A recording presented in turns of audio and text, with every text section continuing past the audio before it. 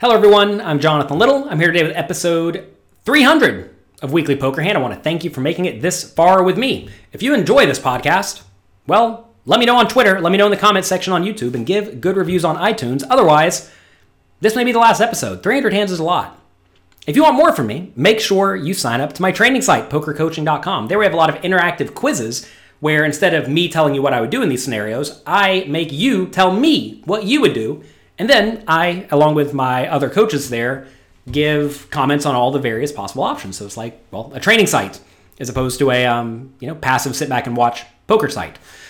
So anyway, we're still playing this 5, 10, 25 game. There is a $50 straddle, as far as I know, and Zach raises it up with pocket tens under the gun +1, which is a perfectly fine play. He's playing 9,400 deep, and that's effectively about 200 big blinds. And then George, you all remember George, right? He's 3-bet so far with 5-2 offsuit. He's 3-bet with Jack-5 offsuit. And now he wakes up with Ace-4, a premium hand. That is way better than either of those. So he's going to put in the 3-bet to $800 under the gun +2. Steve actually gets pocket sevens and the hijack seat. And if he was a little bit shorter, like say he had $4,000, I actually think going all in would probably be the right play. With $6,000, it gets a little bit dicey because if you do jam, you're risking a lot to win relatively little, and both opponents are going to call off pretty well. To be fair, if he did jam 6,000, tens probably would fold, and the ace-4 would fold, but notice that's not a fantastic success, right? I mean, it's fine, don't get me wrong, but if you do happen to run into aces, kings, queens, ace-king, they're always going to call. If he was shorter, though, I think it would be fine to get it in. Anyway, he does fold. I don't think he needs to 3-bet to like 2,000 because then you're going to get called a lot by George, which is not really what you want because whatever he has some equity. And now the action moves very quickly. Back around to Zach. He elects to call. And I think calling is actually fine because if you do re-raise here and get jammed on, you're also not particularly loving it, but you really can't fold.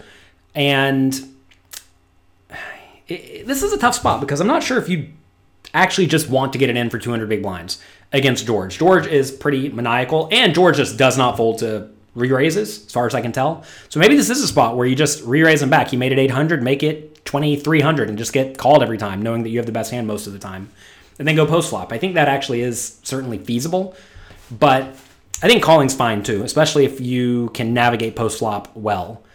So he does call. Flop comes. I believe it was King, Queen, 4. Like I said, it goes very fast. We have to reconstruct this action. So King, Queen, 4. Pocket tens checked. Ace-4 bet 300 into the $1,600 pot. And then pocket tens elects to call. A lot of people look at this flop and say, oh man, King, Queen, 4. Why would the pocket tens call? Well, remember, we're playing against a very loose, very aggressive player who could have literally anything. I mean, he could have the King 3, could have the Queen 3, could have the Jack 3, and the 10 3, and the 9 3. So you really just can't fold tens to a small bet in this scenario. Turns of 4, giving George trips. That's good for him.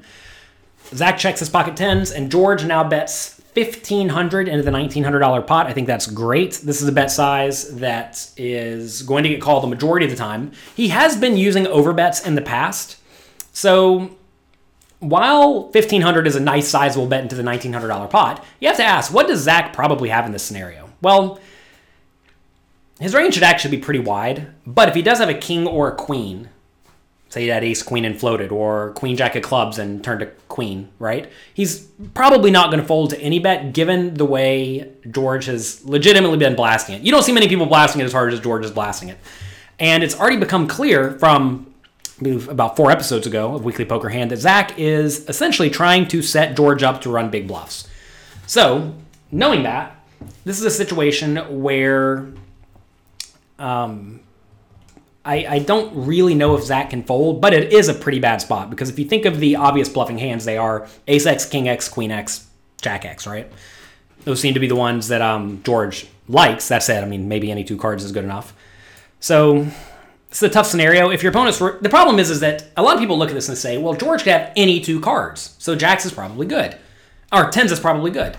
While that is true that he could have any 2 cards, he's not playing literally every hand. He's playing all the best hands and then a smattering of the weak hands some portion of the time. His some portion of time just happens to be way more than most people. To the point that I think tens is probably okay to call 1500 here, but you definitely don't love it. So the graphics are slightly wrong here. It did come king, queen, 4, 4. And so it doesn't matter all that much, but it certainly is relevant enough. So river is a 9. Zach checks, and now George goes for his patented overbet, $5,000 into the $2,200 pot. And I actually kind of like this because he really doesn't have to. I mean, he could be against the Jack 10. That is possible, right? Remember, the board was slightly different. I apologize for the graphics here. This hand went very quickly. The hand went very quickly. Somehow there's $12,000 in the pot. Casual, 100-something big blinds. Is that right? No, casual, 200-something big blinds. So anyway, what should the tens do at this point? I think this is probably the time where you need to fold. Yeah, you block the straight, but it's very easy for George to just be going for thin value with a king, or maybe he's just betting it with a queen. I don't think he's going to blast like this with a queen. I do think his range is going to be somewhat polarized. And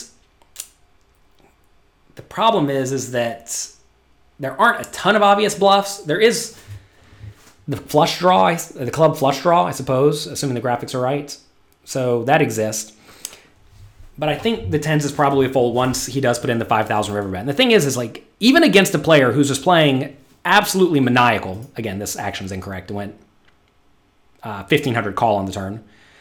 Even though he's absolutely maniacal, he is still going to have the best hands, right? So you can't just think that this is an easy call because he can have the 5-2 offsuit again. Now, it seems like Zach may actually be very good at table talk because somehow he has gotten George to show a card. And George shows the ace of clubs. And this is really what I want to talk about in this hand. I know we're a little bit far into this video already. But at this point, when someone shows you a card that is a card that seems to be not a great card, right? Here, ace high is clearly not good, right? When someone shows you that, they are almost always trying to get you to call. This is a first level play that some people will make where they're trying to show you, I have the ace, best I can have is one pair, but in reality, they usually have something very good. So what is actually very good on king, queen, 4, 4, 9, including the ace of clubs? Well, obviously, he could have the busted club draw. That is possible. But he could also have ace 4. He could also have ace king. And both of those are highly likely. He would 3-bet the ace 4 pre-flop, obviously. He would 3-bet ace king pre-flop. He'd bet both those on the flop. He would bet both those on the turn. He would blast both those on the river, I think. He'd also have aces, right? Aces is possible as well. Again, just because he's a maniac doesn't mean he doesn't get to wake up with good hands. So eventually what happens here, I'm not going to make you all sit through it, Zach thinks and thinks and thinks and eventually folds. And I think this is a good fold. If you can ever get people to show a card, it's probably an indication that they are trying to induce you to call. Because why would they show you a card? If you're going to... Basically, you're going to fold naturally, right? Presumably, you're going to fold normally.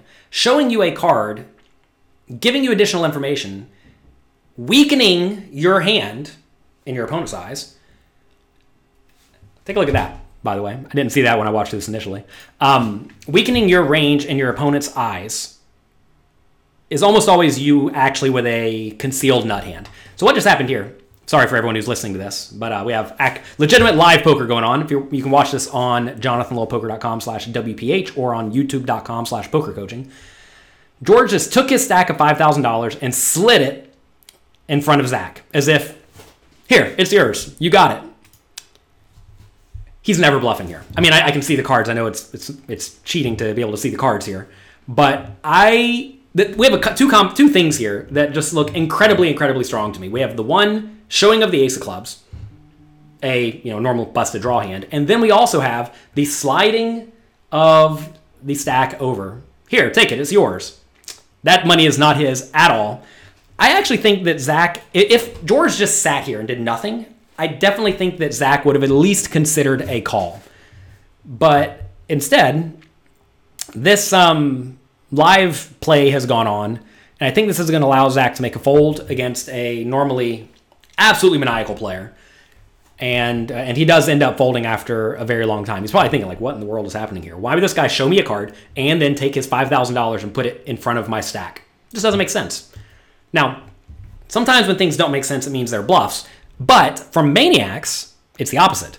When things don't make sense, it's usually the opposite. It's usually the nuts, because more often than not, they have bluffs, right? So I don't know how much longer he's going to tank, but he does tank for a very long time. We're not going to make you sit through it. He does fold, and I think it is a good fold when those things happen.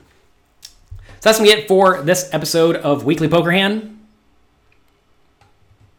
Hope you've enjoyed these 300 episodes. If you have a particularly favorite episode, let me know in the comment section below. There he goes. He finally finds the fold. George thinks, man, brutal. That 5,000 could have been yours. But no. Right there. Zach was never winning that pot. All right. Good luck in your games. Have fun. I'll be back for episode 301. Who am I kidding? There aren't a whole lot of constants in poker, but it seems like Jonathan Lowe is one of the constants. All right. Have a great time. I will talk to you next week.